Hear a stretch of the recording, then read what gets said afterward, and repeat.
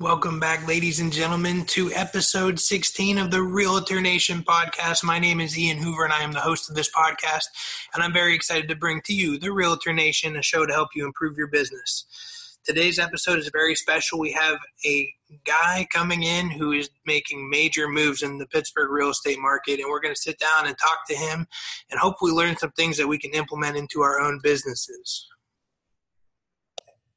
So I'm very excited to have Jesse Wig with me. He is one of the owners of Lifespace, which is a real estate brokerage here in Pittsburgh, Pennsylvania. And he also is the sole owner of Atlas Estates. Correct. Okay, yep. I got that right. It is. Doing some big things. Welcome, Jesse. Thank you very much for having me. Oh, thanks for being here and actually coming to Carnegie. A little bit of a drive for you. Yeah, not bad. So tell us a little bit about how you got started in real estate. Okay. You know, I have a bad habit of telling really long stories. That's good. We like long stories. I'm going to do my best to summarize it, which won't be short. But I went to school for criminal justice. I have a bachelor's degree in criminal justice, and I was working in that field for probably about 3 years. And it was a pretty negative atmosphere, and I got over it pretty quick. So I had a buddy that was in Pittsburgh. I was living in Erie, Pennsylvania at the time. I had a buddy that was in Pittsburgh flipping houses. And I said, hey, man, I want out of my job. What can you offer? Can I come work with you? And he's like, I can pay you $10 an hour to do punch list stuff on houses. Okay. So I quit my job. Not that I was killing it, but I was on salary. I could sleep at that unit and get paid, there was good things happening on a professional side. So I quit that job. And for 6 months, I drove back and forth from Erie, Pennsylvania to Pittsburgh, Pennsylvania, which is about a 2-hour drive. Mm-hmm. So I drive down and I would work long days and just doing all this punch list stuff, And there was one specific moment when I was there that I questioned if I did the right thing, because we found, or Chris is his name, he found tile 3 layers down in this house that was 1 inch by 1 inch tiles in a 10-foot by 10-foot kitchen. And the agent at the time was like, you have to keep these original tiles. They're so huge. Well, every grout line was pure black, and so they tried acid cleaners, this and that, and it's not going to work. So what I had to do was I laid on my chest on a pillow for a week and used a dental tool, and I scraped out all those grout lines. And at that point I was like, why did I quit my job? What am I doing? Wait. So 40 hours of you on your stomach with a pillow. Yeah. Scraping. It was literally awful. And here's the thing. What was probably worse about it was that, it was in the middle of the winter. I had the heat on, cranking. But those tile floors were so cold that I would put long sleeves on my arms and put pillows on my chest because I was laying on it. It was so cold. So, at that point I was like, what am I doing? Well, anyways, I worked with Chris, his name's Chris Bennett, for 6 months on that house. And I was like, hey man, I want to flip a house. And he's like, oh, just find some private money and do this, do that. So I'm up in Erie living there. I remember I was driving back and forth. I found a house. I met an agent. Her name's Marissa, who's now my fiance. Okay. Yeah. And met an agent, and she found me a house, bought the house, coordinated some private money. Me and my buddy flipped this house from YouTube videos. And basically anything and everything that could go wrong did go wrong. I had no experience.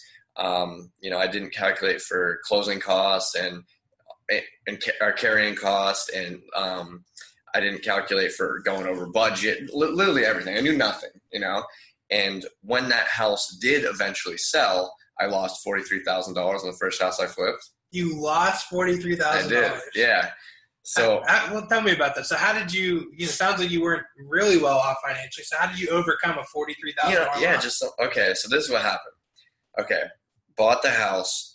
There's a formula you should go by when you buy a house. Sure. I didn't go by that formula because a private lender, he gave me money up to 65% loan to value of the after repair value.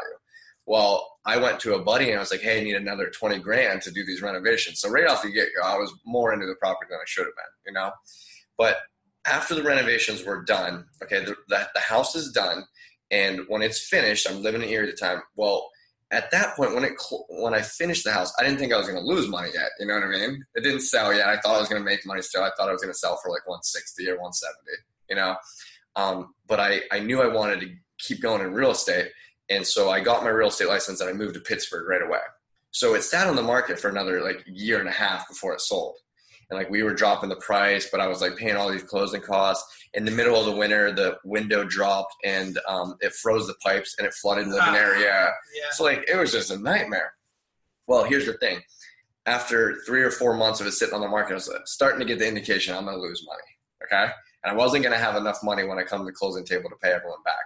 So at this point, I'm in Pittsburgh. I'm living by myself. My fiance didn't move down at the time. I get my real estate license, and I'm not kidding. It was every day, all day, 24/7, just real estate. Okay. Working as an agent, meeting with people, networking, learning construction, like doing everything. I knew I wanted to continue to flip, but I knew I needed to learn more, you know? Right. This house didn't sell yet, but I'm gaining a lot of traction as an agent. I'm doing some good deals. I'm making some decent money. And I knew I was getting prepared to take this hit when the house does sell. So I found a house that I bought for like $5,000, but I knew it was worth like 15. I got a good deal there. I paid off my vehicle at the time, and I was like, okay, when the time comes, it's easy to get car loans. I knew I could sell my vehicle for some cash and get a car loan afterwards. You know what I mean? So when the time came that we were going to the closing table, I owned 2 properties. Okay. I went and refinanced one. I was able to cash out like $20,000. And then I sold my vehicle that I got like $6,000 for. And then whatever I came up with like 20-some thousand, like 25, 26,000. Okay. And of the 43, paid that to an investor. And then I said, hey, investor, I own this other property. Can you attach a lien to this other property? I own it free and clear. It was worth like 15. And then I'll list it for sale.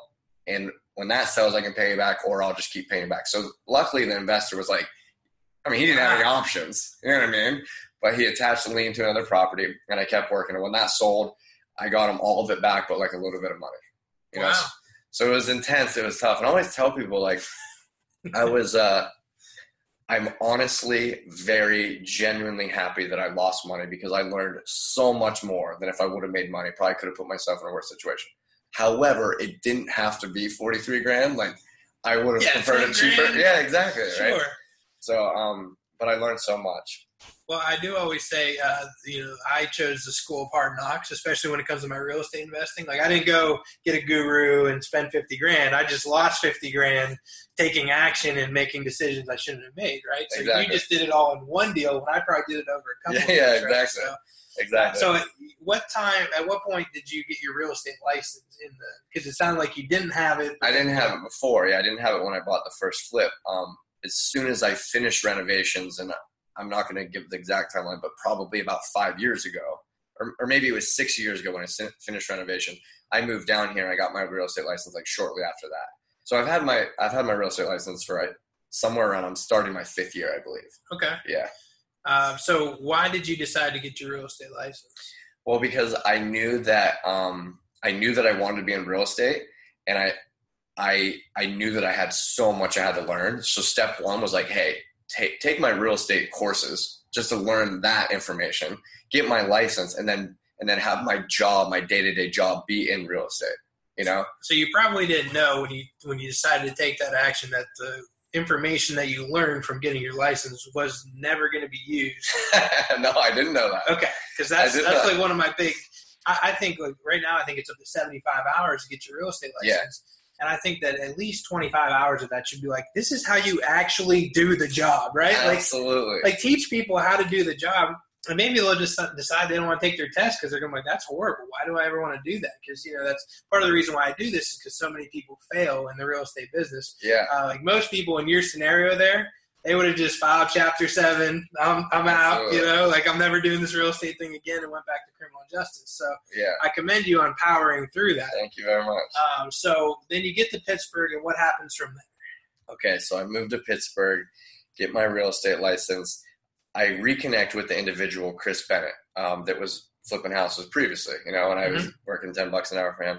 And then I start working with him, and he had a realtor or an agent at the time that he was listing his renovations, but it didn't take long for me to like swoop in because I was working with him daily and I was working really hard. I was grinding. It's all I did. You know what I mean? Like I didn't have friends or family or anything down here. It's all I did. I loved it. And so it didn't take long for me to get in with him listing his properties, which when you work with an investor as a realtor, you can gained some traction pretty quick. You know, they're buying a lot of houses and they're renovating and they're selling them, you know? So I started working with him. And then shortly after I was down here gaining some traction as an agent, he's like, hey man, he's like, I've always wanted to start up a real estate brokerage. And I'm like, I'm loving being a real estate agent. Like, I want to be involved in that. So we started Lifespace together. Okay. We started Lifespace together.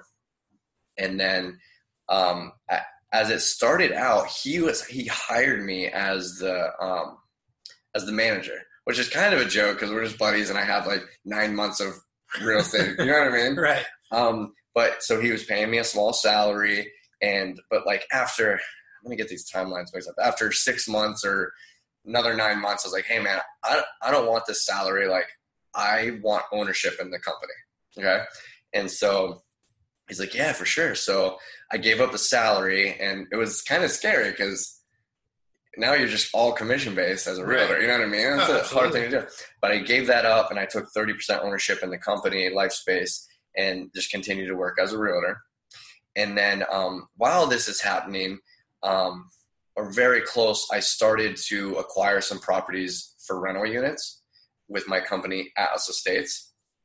And but continue to grow Lifespace, and I'm going to kind of fast track it here now on the Lifespace side. Fast forward Lifespace to now, we went back and forth. I went 30% ownership to 50% ownership, and now we're at the point where we got to a point where he's really busy with a lot going on, and we kind of like, hey, I either need to buy you out or you need to buy me out. So I'm now majority owner. I'm 90% owner of the company, Lifespace. But I wouldn't have been able to start Lifespace without Chris. I mean, that was him. He's the founder. And but it's just how business played out, you know? So tell me about that. So you got your real estate license, and then you wanted to be involved in Lifespace. But like me knowing what I know, building a real estate brokerage, it isn't easy, right? Absolutely. So why did you want to not only take more equity, but eventually become the majority owner in it when you know that that's pretty much a full-time job in itself? And now you have, how many agents do you have? 13, I think. Yeah, 13 agents that are all dependent on you. Can you talk a little bit about that? Yeah, for sure. So, man, I just keep going back to this, but I love real estate so much that, like, you have 24 hours in a day, right? And I go to bed super early, but I also get up very early, you know, and I work really hard. That's all I do. But, like, real estate is my work and real estate is my play. So I get 16 hours a day or whatever the number is. It's not every single day. You know what I mean? But if I want, I designate 8 hours of work and 8 hours of play, or however you want to divvy that up. So, like, I knew I had time. I knew it's what I want to be involved in on multiple different levels of real estate. So that wasn't a concern for me. Like, the workload wasn't a concern. I knew I was going to be doing it anyways, you know? Okay, so the workload's not a concern. What about, like, liability? Like, why wouldn't you just go start a team and have, like, let's just say Keller Williams, have them have all the liability and all that? Yeah, I don't know, man. I didn't realize – I think I'm an entrepreneur at heart, okay? And I didn't know that at all. But looking back, I realized I was, even at a young age, because I'll tell a story about how I realized I was an entrepreneur. Thinking back is like, so when my parents had divorced, and when they divorced, I lived with my dad. Well, it was back and forth, but when I was living with my dad in Titusville, Pennsylvania, it was just bachelors. It was me, my brother, and my dad, and he worked a lot. And so he would just buy like Hot Pockets and Pop-Tarts, and, you know, like, we wouldn't have cooked meals. But so he would overload our cupboards with Pop-Tarts. I'm talking like family size, massive boxes of Pop-Tarts. So there were so many in there. I was like, why does your dad keep buying this? I would take those Pop-Tarts and I would take them to school, and I'd sell those Pop-Tarts out of my locker. Like, he bought them. I took them to school and I sold them. Then I started like making not much money off Pop-Tarts, you know what I mean? But making money off Pop-Tarts. I mean, nothing, you know what I mean? Right. But making money off Pop-Tarts. I wasn't buying them and I was selling them. I kept everything. Then I was going to my grandma's, and I was young. I was like 8th grade or 9th grade.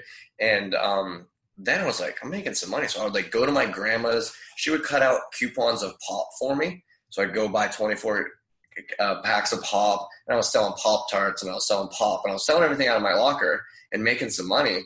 And then one day after lunch, it was a frantic. Everyone's gathering around Jesse's locker trying to get Pop before the bell rings. And someone knocked a can out and landed and sprayed everywhere.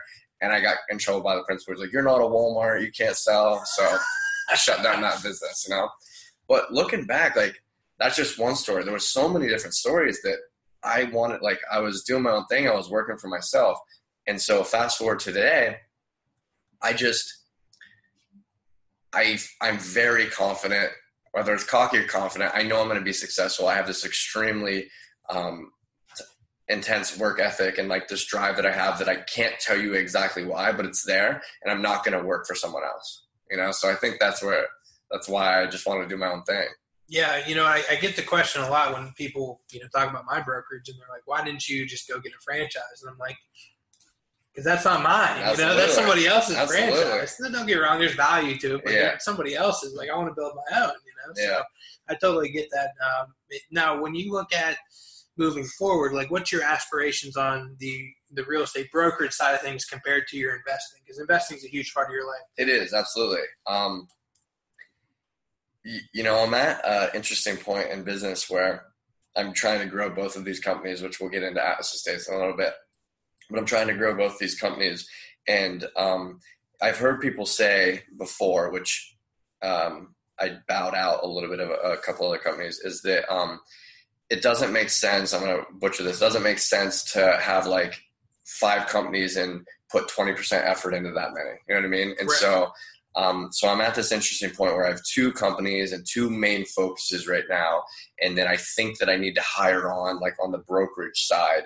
And so that I can help grow that, or maybe partner up with someone that is willing and has the time to put that effort in, specifically because Atlas Estates, which I'm sole owner in and always have been, is really ramping up, And to be honest with you, I genuinely enjoyed being a real estate agent, but to be a good agent, it is 24/7, which I don't mind now. I know that in the future it will bother me because I'm putting in the work now to where if I want to retire in 5 years or 10 years or whatever the number is, I can. I'm sure I won't, but I want to have that option. So I'm transitioning a little bit personally as less of a real estate agent, more of a manager of Lifespace, and more of an investor of Atlas Estates, Gotcha. Okay. Well, let's talk about your team, because I know that just like me, you're only as good as your weakest link. So how's your team structured, and how do you envision it growing moving forward with Lifespace? Both of it, yeah. Okay. With Lifespace, as I'm sure you've experienced and you learn, you will hire on 10 agents, but 2 or 20% perform, and it is that's not a knock to them at all. It's very difficult to gain traction as a real estate agent. You know what I mean? It's all commission based, and there's 7,000. I don't know what the number is. I think 7,000. There's like 7,500 agents. Okay, right? Yeah. So it's hard, but we do have a really good group of agents, and everyone has their own niche. You know what I mean? I mean, we have a couple agents that work specifically with investors, or a little bit more on a commercial side, not a commercial brokerage, but commercial side of things. We got some agents that are in certain areas, or first-time home buyers, but I plan on building the team by kind of diversifying and having, right now we're a young brokerage, but that's how it played out. I would like to get a little bit of an older demographic, or reach the older demographic that we don't reach now, probably because we have just younger agents, So I'd like to diversify the Lifespace team a little bit in the future. Well, I'm going to kind of call you out a little bit on that. Okay. I don't take offense to this, but when I go to your website, I'm looking around. First thing I did is you're the owner of the company, so I click on you. Yeah. And your bio, your profile in there is really, it's specifically designed for somebody younger, right? Uh-huh. Like just the way you talk. Yeah, you for talk sure. about Absolutely. being inked up and all this Absolutely. stuff, right? So, but is that a bad thing to just attract the younger clientele? No, not at all. Not at all. And I mean, we've had a lot of success there, but I also feel like, and I'm not trying to I think that's our brand. You know what I mean? But, and we've had success that way, but I don't want to rule out our other consumers or other buyers. You know what I mean? I feel like I'm putting myself maybe too much into a niche if we just focus specifically on them, Absolutely. But I also don't want to lose that image of the brand. So it's walking that line of keeping this young vibe versus. How do you fix that though? Do you go and get a couple older agents? I think that may be the case. I don't know. Can you help me out with that? I'm not sure. I don't know. I'd have to look at what the average age of our demographic is. I don't even know. At least you know. I really don't know. I mean, we have, I think we're going to be pushing 30 agents here. And I mean, we're all over the board with what we do. Just like, like you said, investments and some doing residential and stuff like that. But, so how is your investment team structured? Yeah, cool. So Atlas Estates, that's a whole nother thing. We have a small in-house crew. So we were flipping strictly with subs and doing renovations. We both flip, we buy, renovate, and resell. We buy, renovate, and keep as rentals, So we have 36 units in Atlas Estates, and we're specifically focusing on the market, the Homestead, Munhall, West Homestead market that I told you about, to kind of like, I don't want to word this. I don't like to say take control, but come on, you want to own it. You want to own that market. Yeah, okay. Understand it and have a good grip on that market, But so when we started out, we're subbing everything out, and like there are extreme challenges with anyone that's flipped a house or renovated a house. Like, okay, finding good contractors, number one. Finding you can find a good contractor, but like somewhat reasonably priced, reliable. Okay, then figure out all those three. Then you need like 5 or 7 or 8 different contractors, because you got like your electricians and your plumbers and all that. So you need to coordinate their schedules. And then when one guy says it'll be done on a Tuesday and the next guy wants to start on a Wednesday, but he's not, then your schedules are thrown out. There was just scheduling nightmares and contractor nightmares. And so I was like, why do I not start an in-house construction crew? So my brother, who's been working with me from day one on Atlas Estates, he manages the crew. And so it's someone that I trust. He's obviously very reliable, and we have a good relationship. And so he's on site. And so we started to hire an in-house construction crew. That way we still sub all our mechanics out and a couple other things here and there, but like they do all the finishing work. We're doing like flooring and framing and, well, that's not finishing, but framing and flooring and trim and windows, kitchens and baths, but like all our mechanics usually sub some roofs if they're pretty bad, or too steep. A couple other things, but we've had great success in that. And so I'm at this point with Atlas Estates where like I personally think, and this is all opinion based, but like I personally think there's like 3 main elements to what we're doing in Atlas Estates. It's like having enough capital or the funds to work with, acquiring the properties, and handling the acquisition side of things, and then it's facilitating the actual renovations. And so currently at this point in our company, like we have a lot of investors backing us. As you get better and you prove yourself more, it's a lot easier to find that capital. So it's currently not a problem with the investment side. It has not been an issue acquiring enough properties. I mean, we have more properties coming in than we can handle. And so now the growing pains of the company is hiring more in-house construction crew, and it's just difficult finding honest, trustworthy, reliable people. That's it. Yeah. That has some scale. You know what I mean? I mean, whether you're a real estate agent and investor, one of the biggest headaches is dealing with contractors because they're so unreliable, right? I mean, it's, you either get a GC who knows what he's doing and bends you over, or you get the guy that's affordable, but you have to chase him down every Wednesday to see where the hell he's at. That's exactly right. Why aren't you working on my property right now? That's exactly right. Okay, so that's how your team's structured. Now, you talk about your brother. Sounds like he's a pretty big part of your team. Huge, yeah, absolutely. So, like, how is his role structured? He's not an equity owner? So. He's not, no. He's just an employee of the company. Okay. And he manages our crew, our construction crew. Like I said, we only have technically 4 full-time guys. There's a handful of guys that may be offering a position that's been working with us a lot lately, like 2 or 3 more. And then, like I said, a list of subs that we work with regularly. But Scott his name's Scott. He's on site daily. He's doing the physical construction on the properties, and then also jumping around and coordinating. Like if we have a couple guys over here or one guy over here, then he'll stop, line up materials, this and that. So he runs a construction crew day to day, honestly. Younger brother or older brother? He's actually older than me. Okay. Yes. All right. So, at first I wondered if it'd be like, I'm the boss, I'm the younger brother. It's not an issue. Really? It's not an issue at all. Like he's good at construction and I'm good at business. It just so happened, the roles we fell into. That's it. Wow. Okay. Yeah. My brother and I, we have our ups and downs. And I think a lot of it has to do because he is my older brother, but we try to work through it the best we can. Yeah, absolutely. It's going to be challenging at times. Keep it rolling. So tell me, you kind of spoken a lot on it, but from the time you wake up to the time you go to sleep, what's a day in the life of Jesse look like? Okay. It jumps around. Yesterday was an awesome day, man. I'll tell you about yesterday, because Sure. It was a good day. I wake up early, okay? It jumps back and forth, but anywhere between 5 and 6, okay? I wake up, and I spend 30 minutes trying to wake up my fiance or longer to go to the gym. Go to the gym. We do some workout. I come home. Majority of the time, I go to all my properties that are active properties, check in with them. My brother starts at 7. I'll stop. I'll see, hey, any issues? What's going on? Do we need some materials? Do we need to line something up? Project manager, what do we need to order coming up soon? Check in with everyone. I'll also coordinate with subs, stop at properties, meet a plumber here, and handle those things. And then I usually go into the office. I'm at the Lifespace office for a big chunk of the day, doing some management stuff, helping out with my other agents. Meanwhile, I'm still personally doing my own real estate thing. Like yesterday specifically, I put a $500,000 house under contract for my buyers, and then put a $200,000 house under contract, which representing both sides. So I'm the dual agent.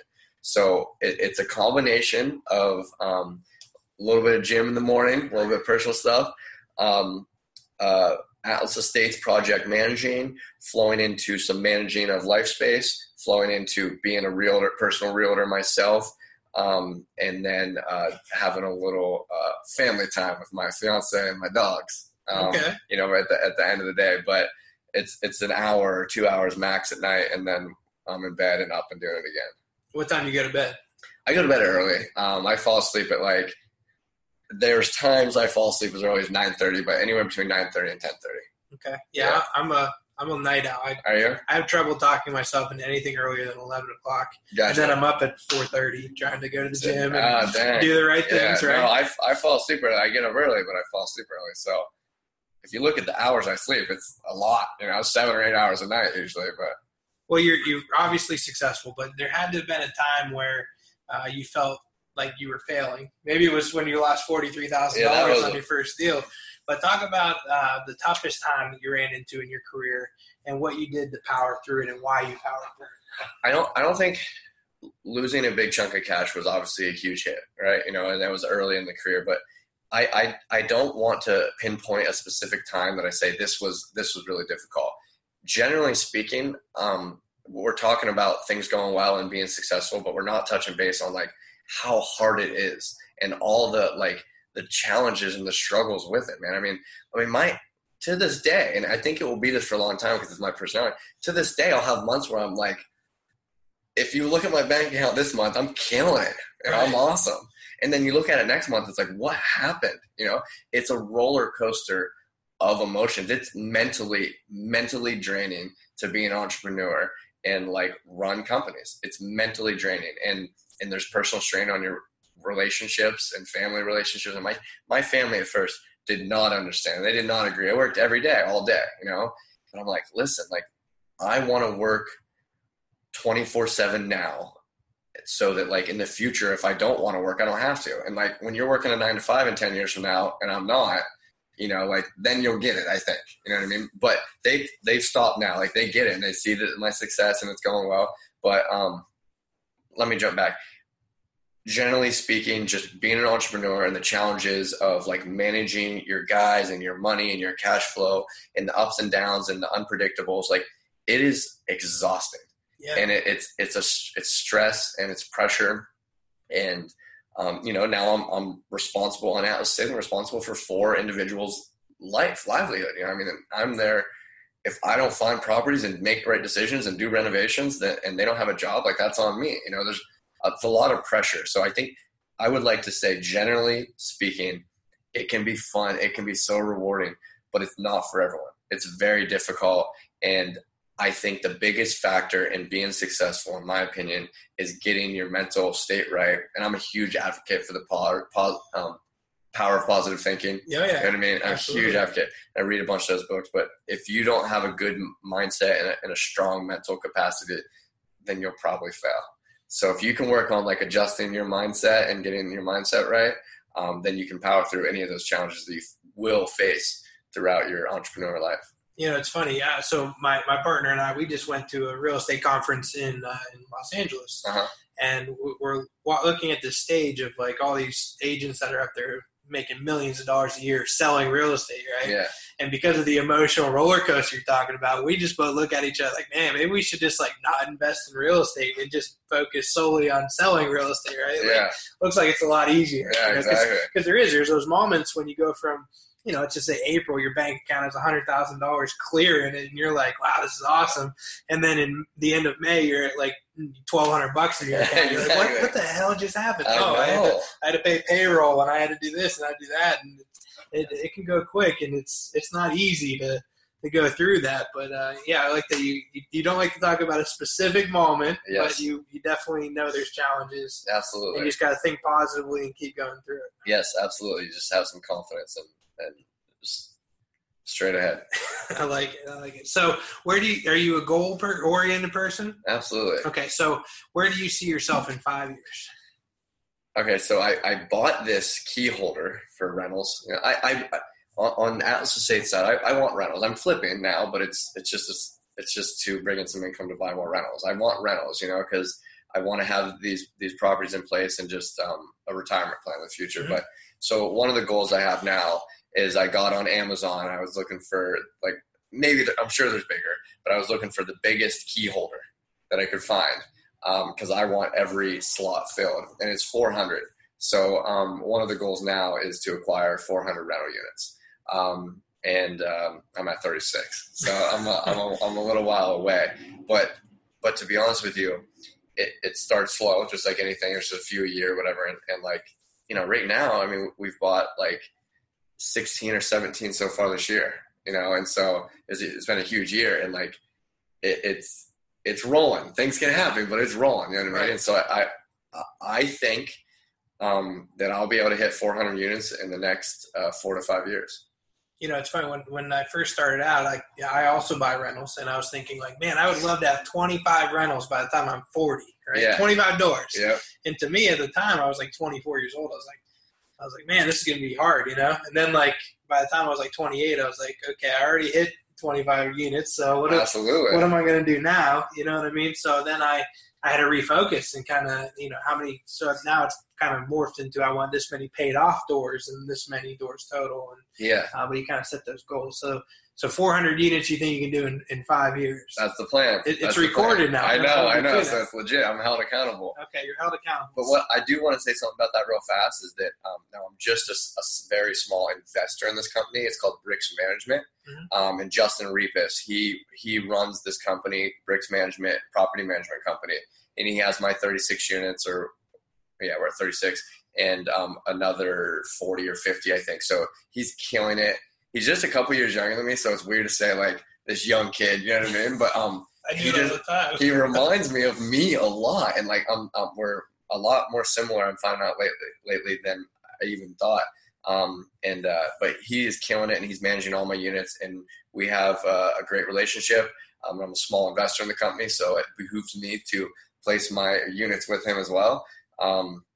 And I wouldn't be able to hit those 400 units or even touch management of them without Justin and Bricks Management. Very cool. So that's was that something that just kind of came up out of the blue, or was planned out? Yeah. So what happened was I had a goal of 25 units, and when I hit 25 units, I want to start an in-house property management company. So I'm gaining traction. I'm getting close to 25 units. Meanwhile, I wanted to hire an assistant personally as a realtor. And so I'm starting interviewing people as an assistant, and Justin interviewed for the position. And after he left, I was like, that dude is motivated. He is. I was like, first I was super motivated. Reminds me of me. I cannot hire him as an assistant because he'll be there for 3 months and then he'll own a company. Yeah, right. So I was, maybe I was at the 25 units or whatever it was. So a few weeks later, I called him or I texted him. I was like, hey man, I don't think it's going to work out. I'll let you know, whatever. And he's like, no worries. I was like, let's be in touch. Let's figure something out. So a few weeks later, I called him. I was like, dude, do you want to start a property management company? He's like, absolutely. And he was managing student housing in West Virginia. managed like, I'm going to be wrong, but I think it was like 700 beds or something like that. He had like 15 employees underneath them. And he's like, dude, yes, absolutely. So we started meeting, putting things together, and we started the company as 50-50 because my initial intention was like, I'm going to do some property management. I'm like, this and that. It did not take long before I'm like, I don't want to property management or manage these units. And he's doing good. He's killing it. So I'm just a very small investor in that company. Well, I like the fact that you were, I guess not too greedy, and you were able to realize that the situation has turned into him basically running the entire company. You're like, hey, look, why don't I just be a silent partner? Yes, that's exactly what it is. Absolutely, man. It's just not – I like to think that, like, I do the right thing, you know what I mean? And he was just grinding and getting after it, and I was like, oh, I'm going to have to give up my ownership like that. I didn't do anything, period, but I have helped out.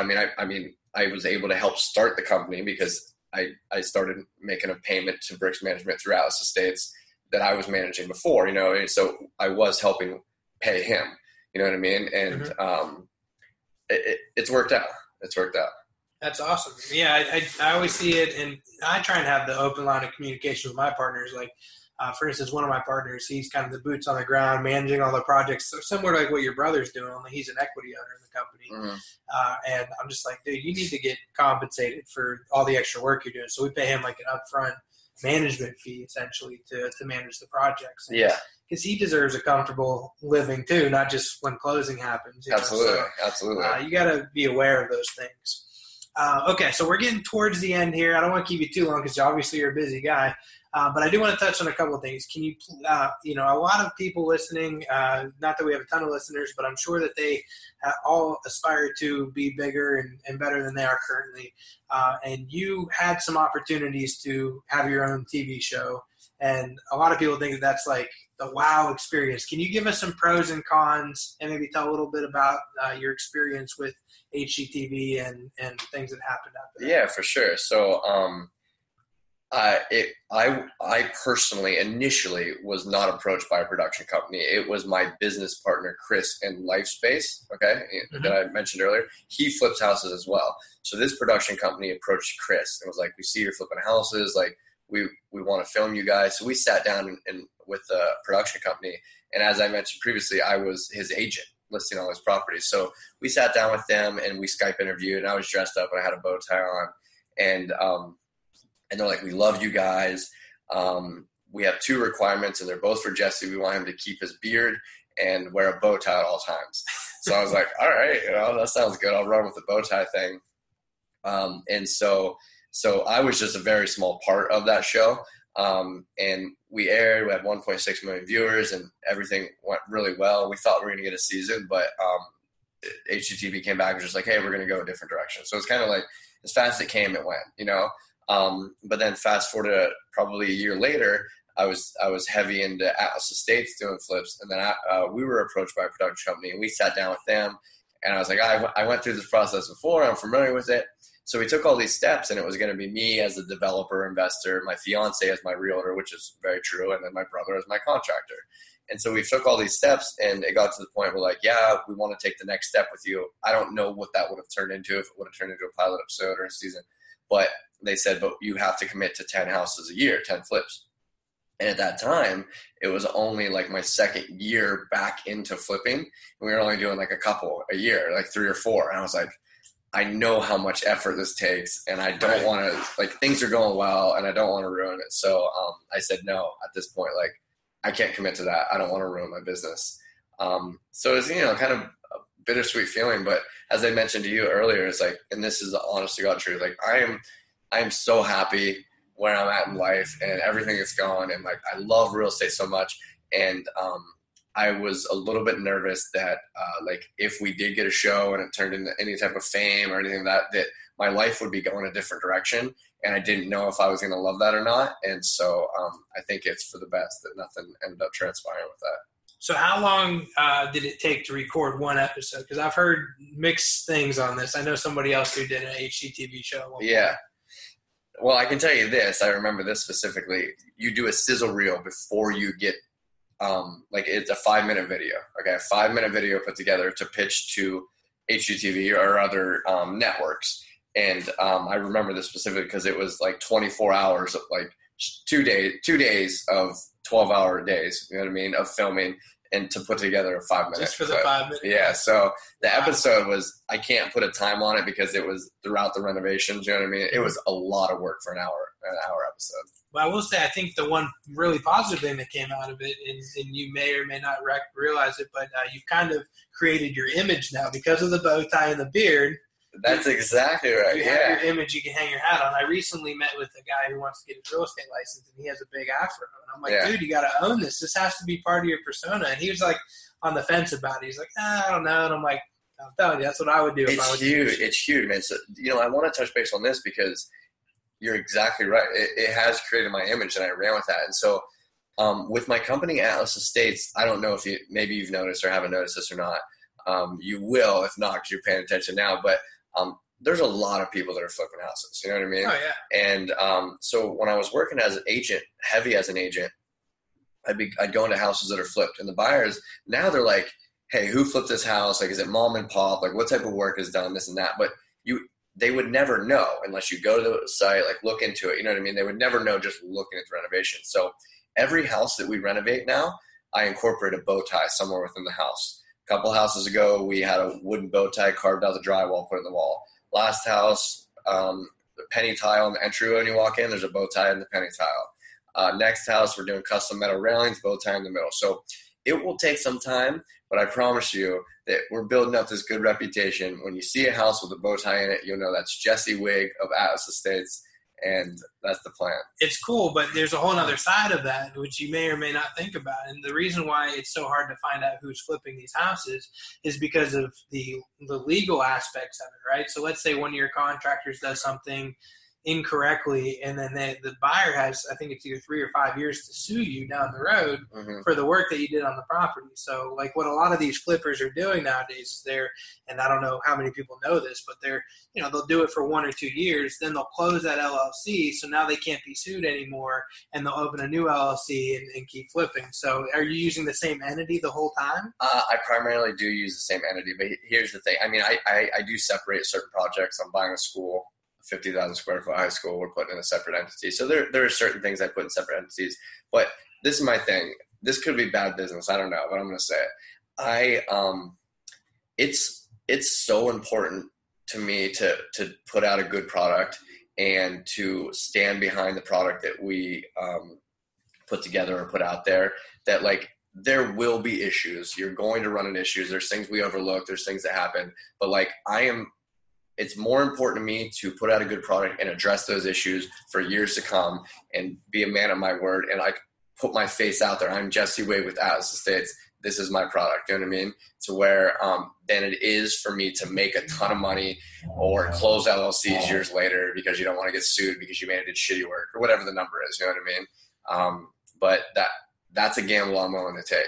I respect that. I like that a lot. Not a lot of people are willing to stand behind their work, and not that I don't think they intentionally like to do shady work. It's just in the world that we live in.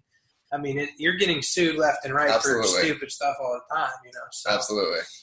Okay, so moving forward, there's one last question before we get into the blitz round, and that's, you got to tell me one, and you're good with stories, so this should work for you. You got to tell me the most funny or the first funny story that comes to your brain about your career in real estate, and just one that just always is going to stick with you. Oh, God, that's so much pressure. Let me say this before I come up with a story. Just the other day, my fiance, she was like, oh, this is your favorite song or this is your favorite food. I don't know why this weighs heavy with me, but I don't like to designate like, yes, this is my favorite something. Now you're asking me a question for like the story that sticks out. Favorite funny you know story, what I mean? Yep. And I can't commit to that right now. Let's see. You know what I want to say? This hasn't happened yet. This is going to happen. Okay, it's going to happen. You're telling me a future story. This is going to happen. Okay. And I'm so excited about this story that it may be my highlight. You know what I mean? So we're closing on that 50,000 square foot high school. Right. This week. Should have happened today. Now it's happened Thursday. and we're going to put together some really cool marketing videos. So the first thing we're going to do before we even start renovating this is we're buying a couple go-karts, we're buying a bunch of paintball guns, and we're putting 3 balloons off the back of the go-karts.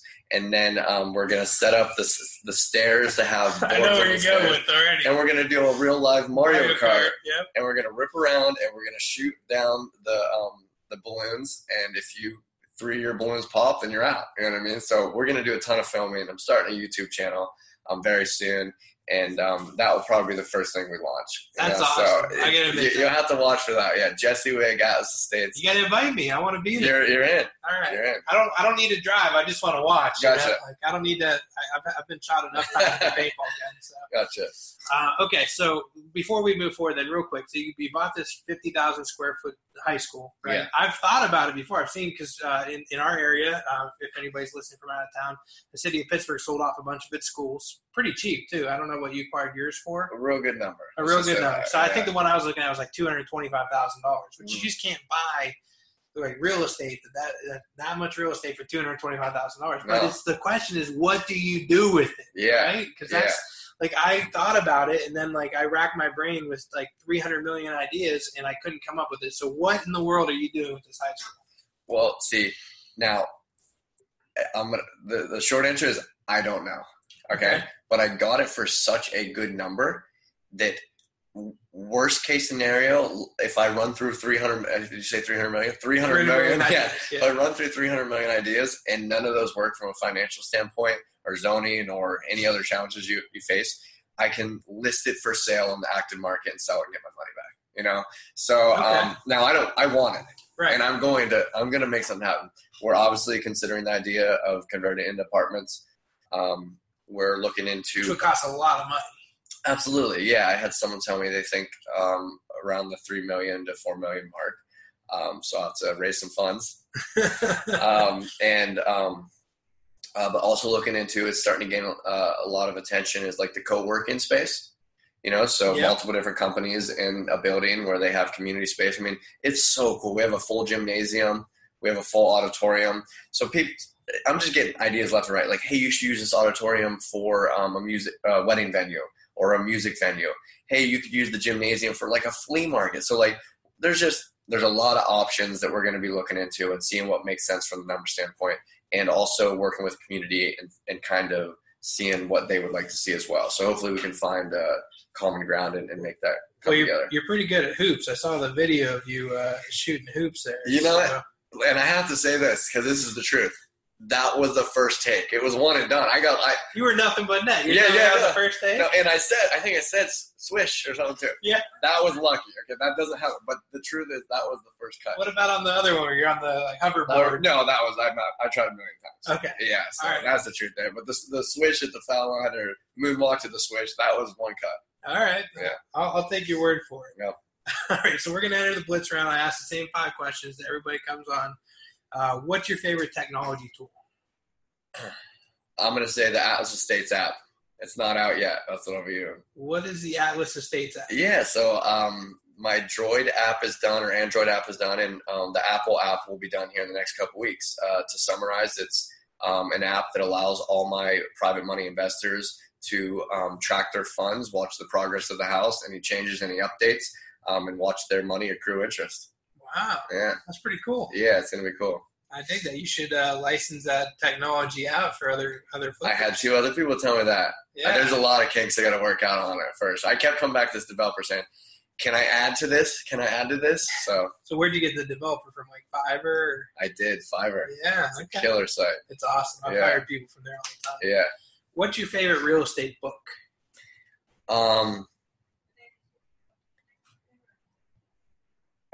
Honestly, The Cell.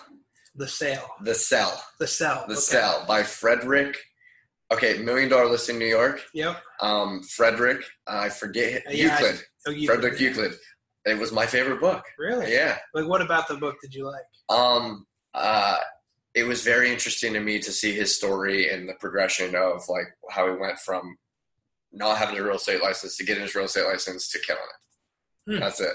I'm adding it to my list. It's interesting. I mean, obviously, most people say like, you know, Robert Kiyosaki. I was gonna say Rich Dad Poor Dad. Rich Dad Poor Dad is a millionaire real estate agent. I'm reading 10X now with Grant Cardone. It's a good one. And Relentless, which is not a real estate book, but it's awesome. So if you weren't in real estate, what would you be doing? Owning some other company. You have no idea what that other company would be? No, I'm looking at houses in Florida right now. We're looking to get a snowbird house, and I was telling Marissa, that my fiance, that I was like, hey, when I'm down here, I'm going to start a landscaping company. I don't know what it would be. I don't know what it would be. I would own another company. And what would I do? Probably something in the service industry. I'd like to talk to people. I like to be involved. You're going to mow lawns with a bow tie and a beard? Hey, whatever I have to do. Yeah, and I've said this before off the podcast. I'm very jealous of your beard because I can't grow it, so I like it. Well, it took years. And just for the record, this is honey brown. It's not red. So honey brown. Yep. Okay. Yeah. So just I'm gonna hold back all my redhead jokes right now. So, what's your favorite hobby? God, I can't say real estate, right? You can't say real estate. Outside of real estate, what's your favorite hobby? Is working out a hobby? Sure. I'll say that. I'm hit or miss. Working out. I really enjoy just like strength training or a little cardio? bit. I mean, I do a little bit of cardio, a little bit of strength training. I feel so good afterwards. It's like there's a science behind it. You know, look, we can do this. We're on video, so if you want to go check it on YouTube, this is what somebody works out. This is somebody who doesn't like to work out. What we look like. Hey, I saw your post lately. You're getting into it. Oh yeah. No, I work out. I just don't like to work out. I gotcha. There's a difference. I guess that's true. All right. So, last question: what's your dream vacation? We've been doing a lot of traveling lately.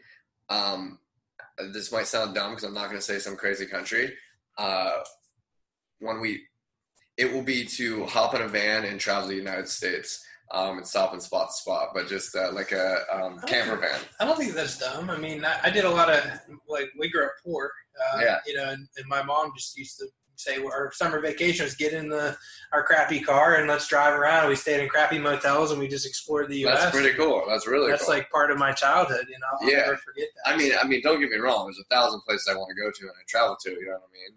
But I just think it would be, my fiance and I did that in Iceland. We went to Iceland last year, I think, and we rented a camper van and traveled for 6 days around the island or the continent. It was unbelievable. Yeah. Now, I don't think the United States probably doesn't have quite the scenery. Probably not. You know what I mean? But I have heard from this older couple when we were on the plane, they were like, you're traveling all over the place and there's so many good sites in the United States. I was like, all right, well, we'll check it out. So we want to eventually get a camper van or make a camper van and put our dogs. Yeah. Sure, why not? Yeah. That's awesome. That's a great idea. I mean, I can see myself. I always say I'm never going to fully retire, but when I do retire, I'm going to travel a lot. Yeah. I can see myself having like an RV or something where, so I don't have to buy a place in Dallas. I can I'm a Cowboys fan. Oh, gotcha. So I got to have those season tickets. So I got to get down there when I can. Coming from the Pittsburgh podcast. Yeah, exactly. I know, right? So, hey, man, thanks for coming. I really appreciate all your time. You didn't have to do it, but thank you for having me. We're going to get you all blasted out. Where can people find more about you, Jesse? I think the best place is just follow me on Instagram at Jesse Wig, JESSEWIG, and from there you can link up to every company I'm involved in. Awesome. Well, hey, go follow Jesse, and we'll talk to you soon, Jesse. Thanks. Thank you. Okay, guys. Well, another great podcast. Follow Jesse on Instagram and check out his companies. You can also follow me on Instagram at ENS Hoover or on Twitter at ENS Hoover. Or visit our website, dhrea.com, for more information on our company, and we'll check you out on the next episode.